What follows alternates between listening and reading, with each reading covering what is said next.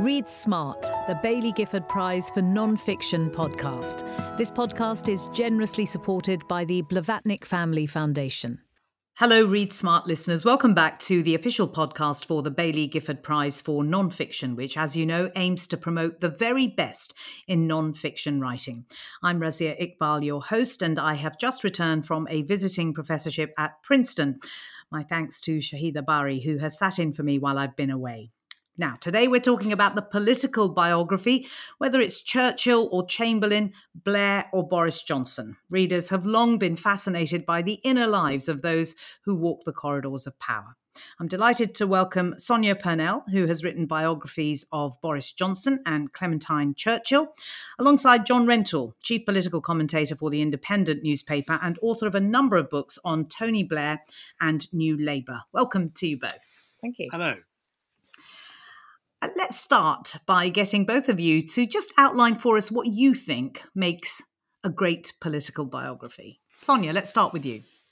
Well, I think it's answering a mystery, really. I mean, why do people go into politics? A lot of people ask that question because it doesn't look that much fun. It's not particularly well paid. The hours are awful, and everyone is rude about you. But I think, when you look at why people do it, there are quite often some really obvious reasons, but only if you look right back into their life, back to their childhood, into their marriages, the way that they sort of behave in private life. And that gives you a really interesting insight into why they behaved the way that they did, if it's an historical biography, or why they continue to behave the way that they do if it's contemporary one. And why is that important? Well, with contemporary ones particularly, is this the sort of person that you want to run your country? What might they do if they do run your country? And with historical ones, you can look at, well, why did they make those decisions? Why did they always get up at 5 o'clock in the morning, 7 days a week, and work extraordinary hours? And I think it really helps us understand ourselves and our country.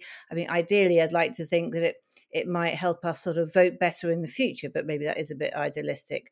But I think the political biography is still a real it's an important thing, even though actually in recent years we've started considering politics as sort of a branch of entertainment. But that in itself is worthy of a political biography, and it's something that I try to cover in Just Boris. So there are lots and lots of things I think that we can find useful from a political biography, even for those people who aren't particularly interested in politics.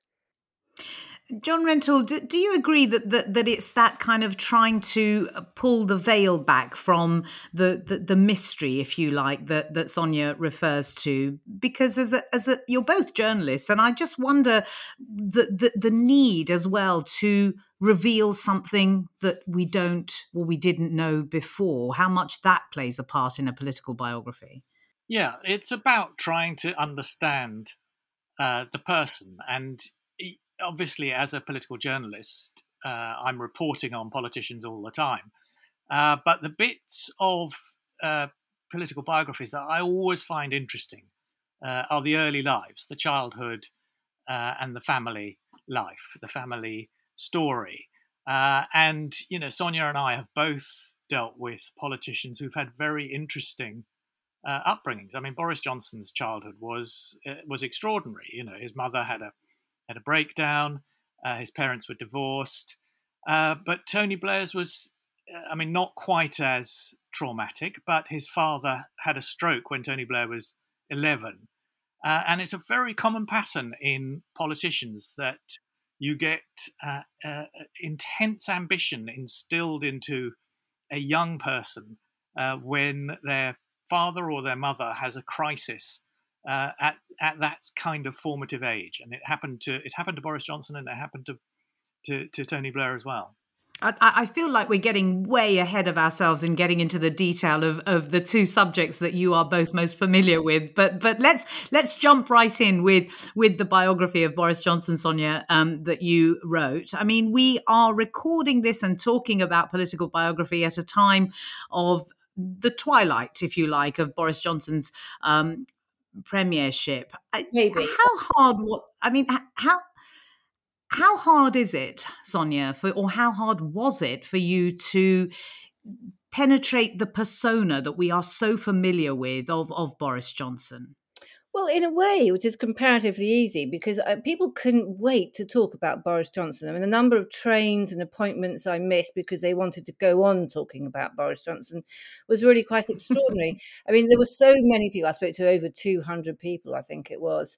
And they all had some sort of nugget to put into my mosaic, to try and work out what it was in his childhood. And I think there were a lot of things, strands there. Yes, I mean, John is absolutely right to mention what happened with his mother, that she was very unwell, had terrible depression, was away in hospital a lot.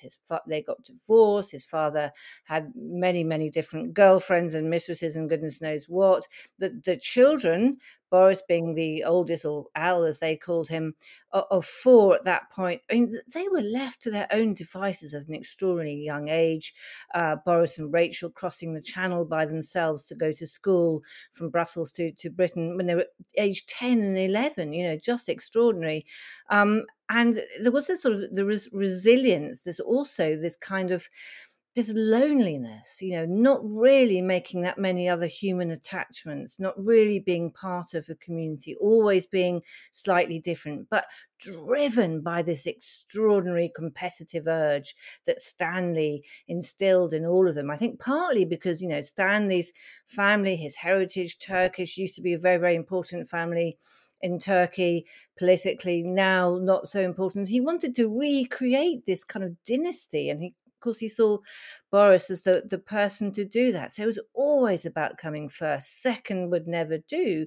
But coming first, meant that sort of lesser beings fell under your wheels, as it were. And I think all of those things, that kind of strange loneliness of Boris Johnson, the person who can please a crowd but finds it difficult 1-to-1 or 2-to-1, I think all comes from that childhood. And also that lack of feeling of being part of a community, not being a team player. Again, very isolated childhood. So lots of intriguing stuff. And John is quite right to say that these things are important. And all sorts of people wanted to talk to me about this because from a very early age, they thought he is a very, very unusual person. I wonder also, I mean, among the many things I learned from your biography, Sonia, was the influence of his mother for all of the trauma and the big personality of Stanley Johnson. His mother did inform how he should be. I love that line in your book where she says, it's nice to be important, but it's important to be nice. Yes. I mean, that's right. I mean, I think Charlotte was the sort of the great civilizing influence, but I think it was very hard for her, and she wasn't perhaps a strong enough character to deal with the sort of blood sport that it is of being a Johnson. So I think those kind of Johnsonian traits in Boris are stronger, unfortunately, you might say, than the ones that he inherited from his mother, although he does have an artistic side, and that did come from her. And I've always loved that line, but I wonder how often he says that to himself now. I'd like to think that he does, but I wonder. Let's talk about John Rentoul, about knowing the person before you've written the biography. So you have had a long standing interest in the New Labour project. I wonder how important it is to be informed, not just about the politics, but also be an insider, if you like, in inverted commas. Well, I don't feel that I was an insider. I mean, I was obviously. I used to be active in the Labour Party, and I used to be a supporter of what we like to call the modernisers.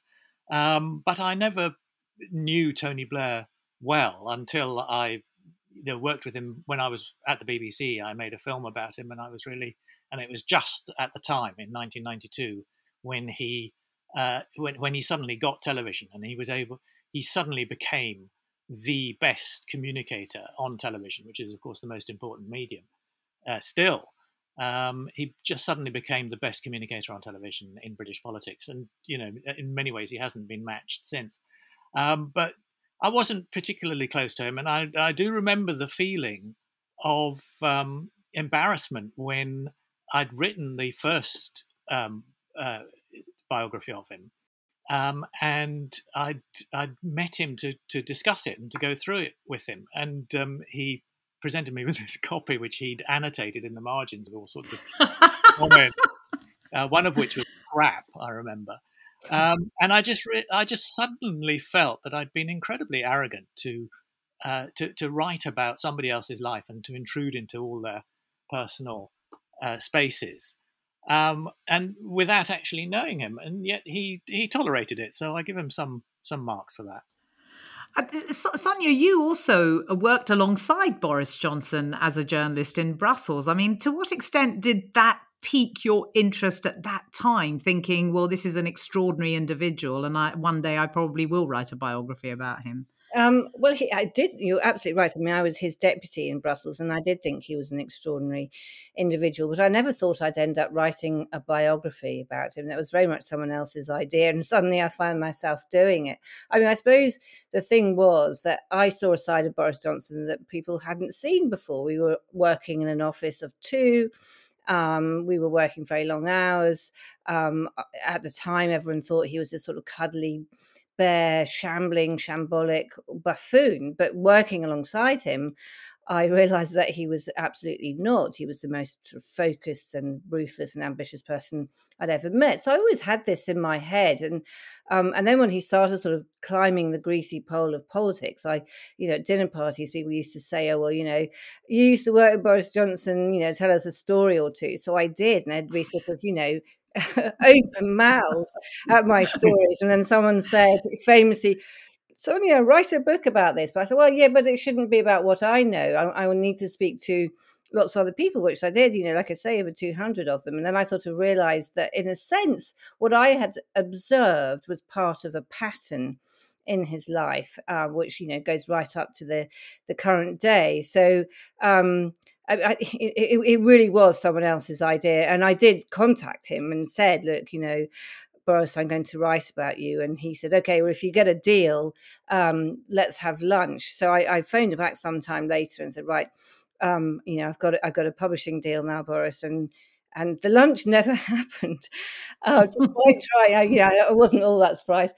I tried several times and sent him a copy at the end and all the rest of it. And it wasn't until I saw him sometime later, he came up to me and said, good on you, Sonia, which is what he always called me. And then said, I should have bought you that lunch, shouldn't I? And I said, well, don't think it would have affected the outcome that much. But yeah, you did promise me a lunch. But we've still never had the lunch. I'm still waiting. Really interesting. I mean, John Rentoul, you speak about Tony Blair as, as a brilliant communicator and actually unmatched since the time he first came onto the scene. Having written so much about him, do you think that you've come to admire him more or less? Oh, I think more. I think I've undergone the opposite trajectory from the rest of the country, because I was really intrigued by him early on, and obviously I supported his general approach in the Labour Party, but I did think he was a bit bland and unspecific, and I thought there wasn't much to him, but he was a brilliant politician.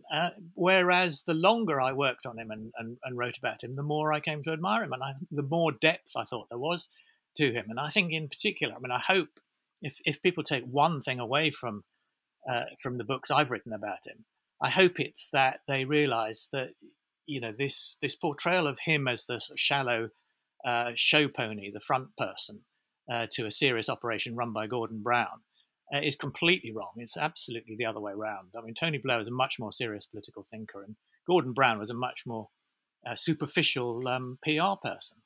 I mean, let's stay with you, John, for a moment, because given the kind of political colossus that he was, 3 election victories, 2 with enormous majorities, it is the case that currently he's not perhaps disowned by the majority of the party, but to be a Blairite is a bit of an insult. And I want to really talk about the way in which reputations evolve over time. Do you feel, John, that the true assessment of Tony Blair in terms of how you have viewed him is yet to emerge as a kind of consensus view?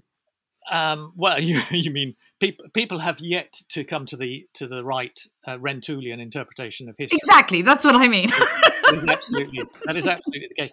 And I had hoped that we would have made more progress in that direction, but I'm afraid I don't think that's going to happen. I mean, it is quite heartening that the Labour Party is now not an anti-Blairite organisation in the way that it was. I mean, what's extraordinary about the party membership is that they admire Tony Blair as much as they admire Jeremy Corbyn, which is a very strange combination in my worldview.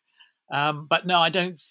One of the great disappointments of having written Tony Blair's biography is that I don't think history will rehabilitate him. I mean, I think it will to a certain extent. I think there's much more interest in what he got right now, but I think people will always have a very negative view of him. And Sonia, what do you? I mean, maybe it's too early to talk about Boris Johnson in terms of history. I mean, he is still Prime Minister and won't step down until September the 5th in that role. But I just wonder what you think about the contribution that he has made to the way in which we think about prime ministers. You know, you can argue, as you have, that, you know, he has descended into shame and disgrace despite his considerable gifts. But I just wonder how you think history will judge this man. Well, I think it is a little bit early to say, and I'm not totally sure that we're not going to see him again as prime minister. By the way, I wouldn't totally rule that out, but history will. You would, John. You think that's it? He's toast. You don't get you don't. I mean, it used to be the norm that prime ministers would get a second term in the 19th century, but I just don't think politics is like that anymore. It isn't, but then we've never had a Boris Johnson before. No, that is true. He's broken lots of other molds, so I'm still waiting for him to break a few more. You know, I don't think we're out of that yet. So, I mean, history will judge him, but history will say, "Yep, okay, so he delivered Brexit," and then history will look at, you know, how successful was that economically, socially, internationally, and all the rest of it. I think that will be a very hard read for him unless he writes it. Of course, you know, Churchill said, well, when someone said, "How will history treat you, Mr. Churchill?" and he said, "Well, it'll be fine because I'm going to write it." And I think, you know, there may well be an element of that with Boris Johnson as well. But, you know, it's interesting how views have changed already. I can tell you, when I wrote that book, first came out in 2011, updated a bit in 2012. It was like tumbleweed out there. I was the only person who said, "Hello, everyone. I'm not sure about this guy. I have my, you know, severe reservations. Hello." And everyone just kind of said, "Yeah, bye, Sonia. Yeah, fine.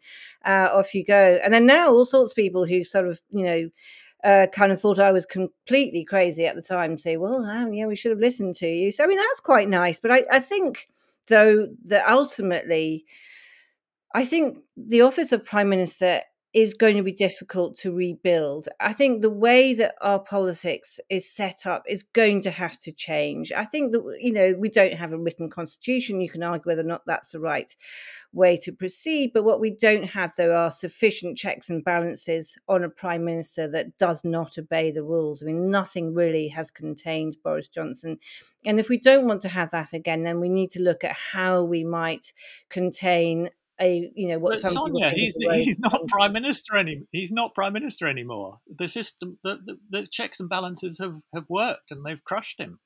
Yes, but it took a very long time, and we don't know that we're not about to go through a sort of repeat process. And it took a long time, and it wasn't, in the end, I mean, you know, it wasn't the checks and balances. It was a kind of a bunch of MPs starting to get worried about losing their seat. Well, I mean, you might say, well, that is a check and balance. The ultimate check and balance.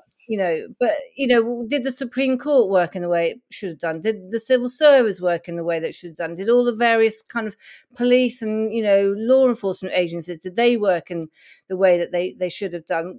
You know, I think there are big questions about that, and I think that we need to answer them. And we also need to answer, does the United Kingdom work in the way that it's set up anymore? Is it right that England basically, you know, came up with Brexit against the will of Scotland, against the will of Northern Ireland? Is there something that, if we're going to keep a union going, that we need to kind of fix there and come up with some kind of new system? I think, you know, more than at any other time in my lifetime, all of these questions are up there to be answered. It doesn't look like they're going to be answered anytime soon, but I don't think that means that they're going to go away.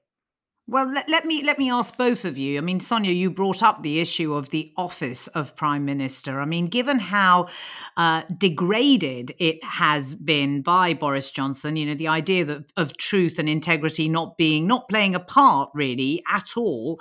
I just wonder about the kinds of questions. Let's go to you, John, that you would want to see answered, given the degradation of the office under Boris Johnson. Well, I mean, it's not. I mean, I'm a supporter of Tony Blair, so it's not for me to defend Boris Johnson. But I think you're being a bit harsh, and I think Sonia's being a bit harsh. I think the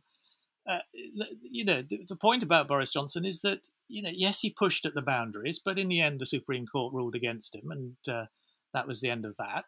And in the end, he pushed the boundaries so far that he ended up being a failure as a prime minister. I mean, 3 years as a prime minister, especially for one who seemed so brilliant briefly as to win and had won the majority that he did. It was extraordinary. Win that majority and then throw it away in such a short space of time suggests that he really didn't make the office of prime minister work very well.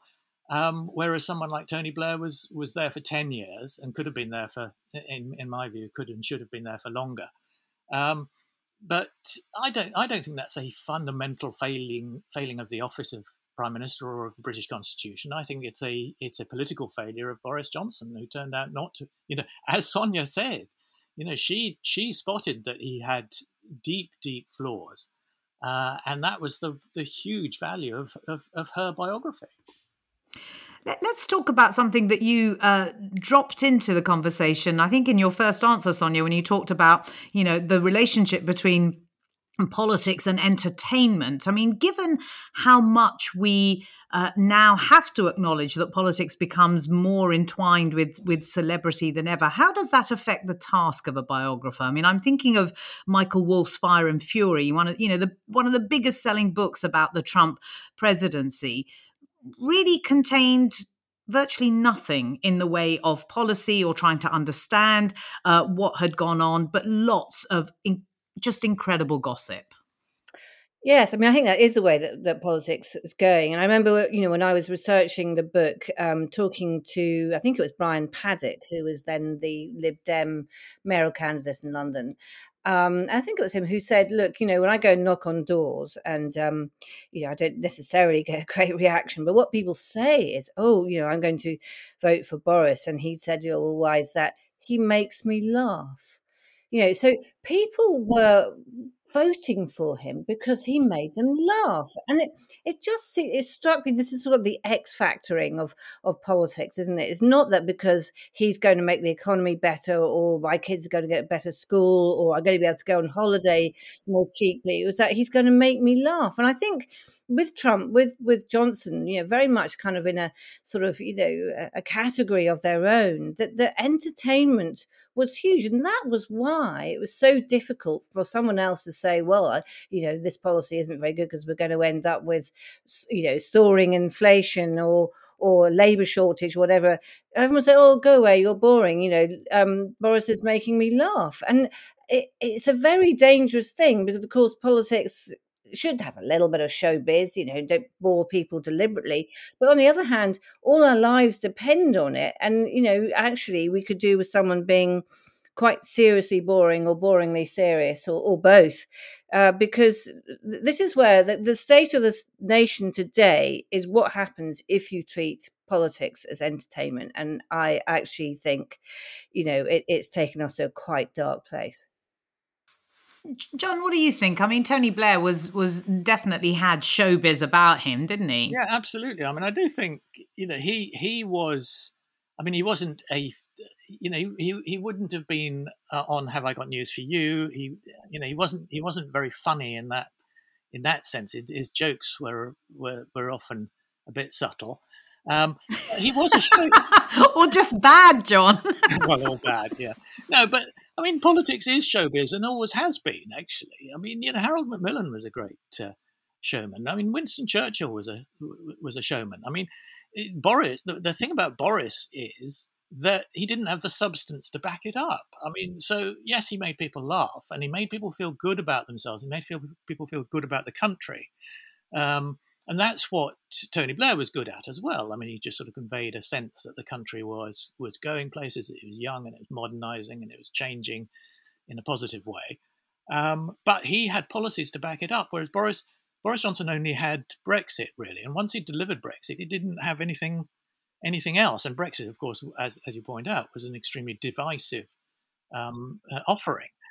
So I think that was where Boris's entertainment value fell down. I mean, I don't think it's that I mean, maybe politics has become coarser, but I don't think that being an entertainer, making people feel good about themselves, is necessarily a bad thing.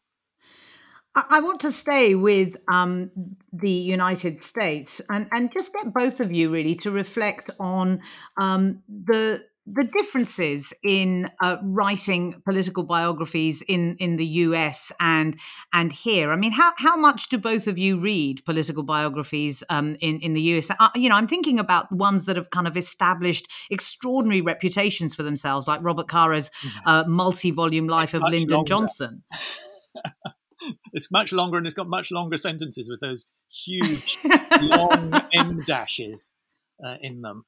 But it is, I mean, the Caro in particular is magnificent. But I've got a lot of American biographies on my bookshelf behind me, and they do tend to be longer than the British equivalent.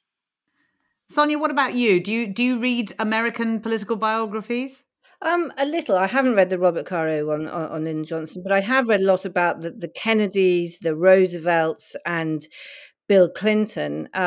Mostly, actually, I have to admit, for research for my more recent books, where what they did and how they were as politicians it came in very useful. But I'm sort of interested always in what motivates politicians, why they get up early and work those long hours and do all of those things. There are a lot of very good books about the Kennedys, a lot of very good books about the Roosevelts, including Eleanor Roosevelt, who's fascinating figure. I mean, that's something else that we should mention actually, because when I was writing about Clementine Churchill, there was very much the sort of traditional view was that she wasn't actually a big figure. She wasn't really that important. She was rather shrewish and all the rest of it. But the more I dug into that story, the more I realized, oh my goodness, you really did get two Churchills for the price of one. She was editing his speeches. She was helping him with cabinet appointments. She sometimes took at least side against him, by the way, if she didn't agree with what Churchill was doing.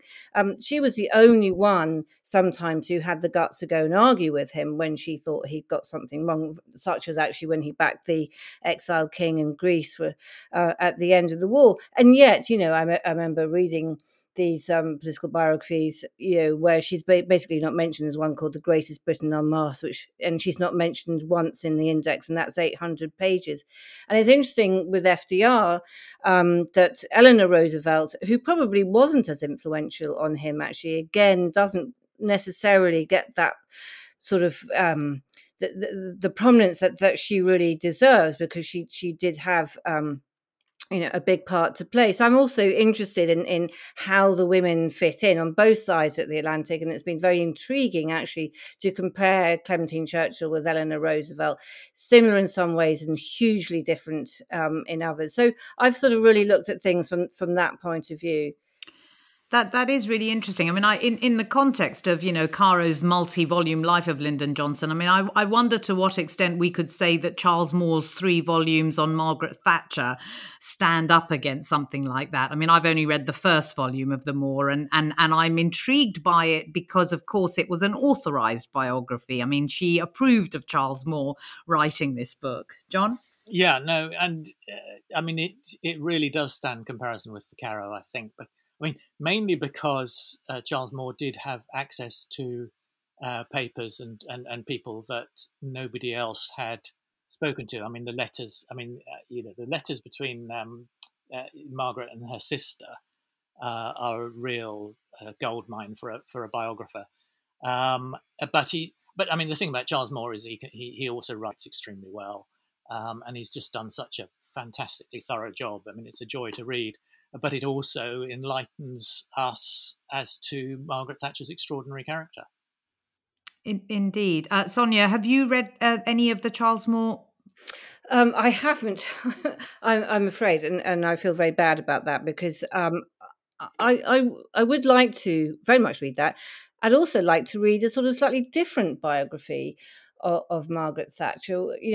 Perhaps not the authorised version, but I'd quite like to read a feminist take on Margaret Thatcher, because whether or not you agree with her policies and what she did and how she changed Britain, it was an extraordinary achievement from a sort of feminist point of view. I mean, she really had to battle that, and I don't think she ever called herself a feminist. So I think what always intrigues me, someone like Churchill, someone like Roosevelt, Lyndon Johnson, I'm sure as well, the Kennedys, there's always a new angle. There's always a new way of looking at these historic great figures that tells us something new. And I don't want to take anything away from Charles Moore's work, because I hear absolutely great things at all points, but I always think there are different ways to look at these characters that might tell us a little bit more. Sounds like you're carving out your next book, Sonia. Not sure about that, but anyway, maybe. Yeah, maybe. I mean, let's talk about how hard it is, and this one's really for you, John, because you are such a supporter of New Labour and Tony Blair's project. I mean, how hard is it to try and be as objective as you can, as well as being informed by the fact that you are supportive of this project? Yeah, I mean, I think that's probably what distinguishes me from Sonia. She's much more critical about Boris than I am about Tony Blair. I mean, obviously, I'm completely open that I'm a Blairite in my politics. I mean, I've criticised Tony Blair on all sorts of things, and I don't agree with him on everything. But I think that the general assessment of him is wrong, and I think people are far too hostile because of Iraq, which I accept was a mistake, didn't go well.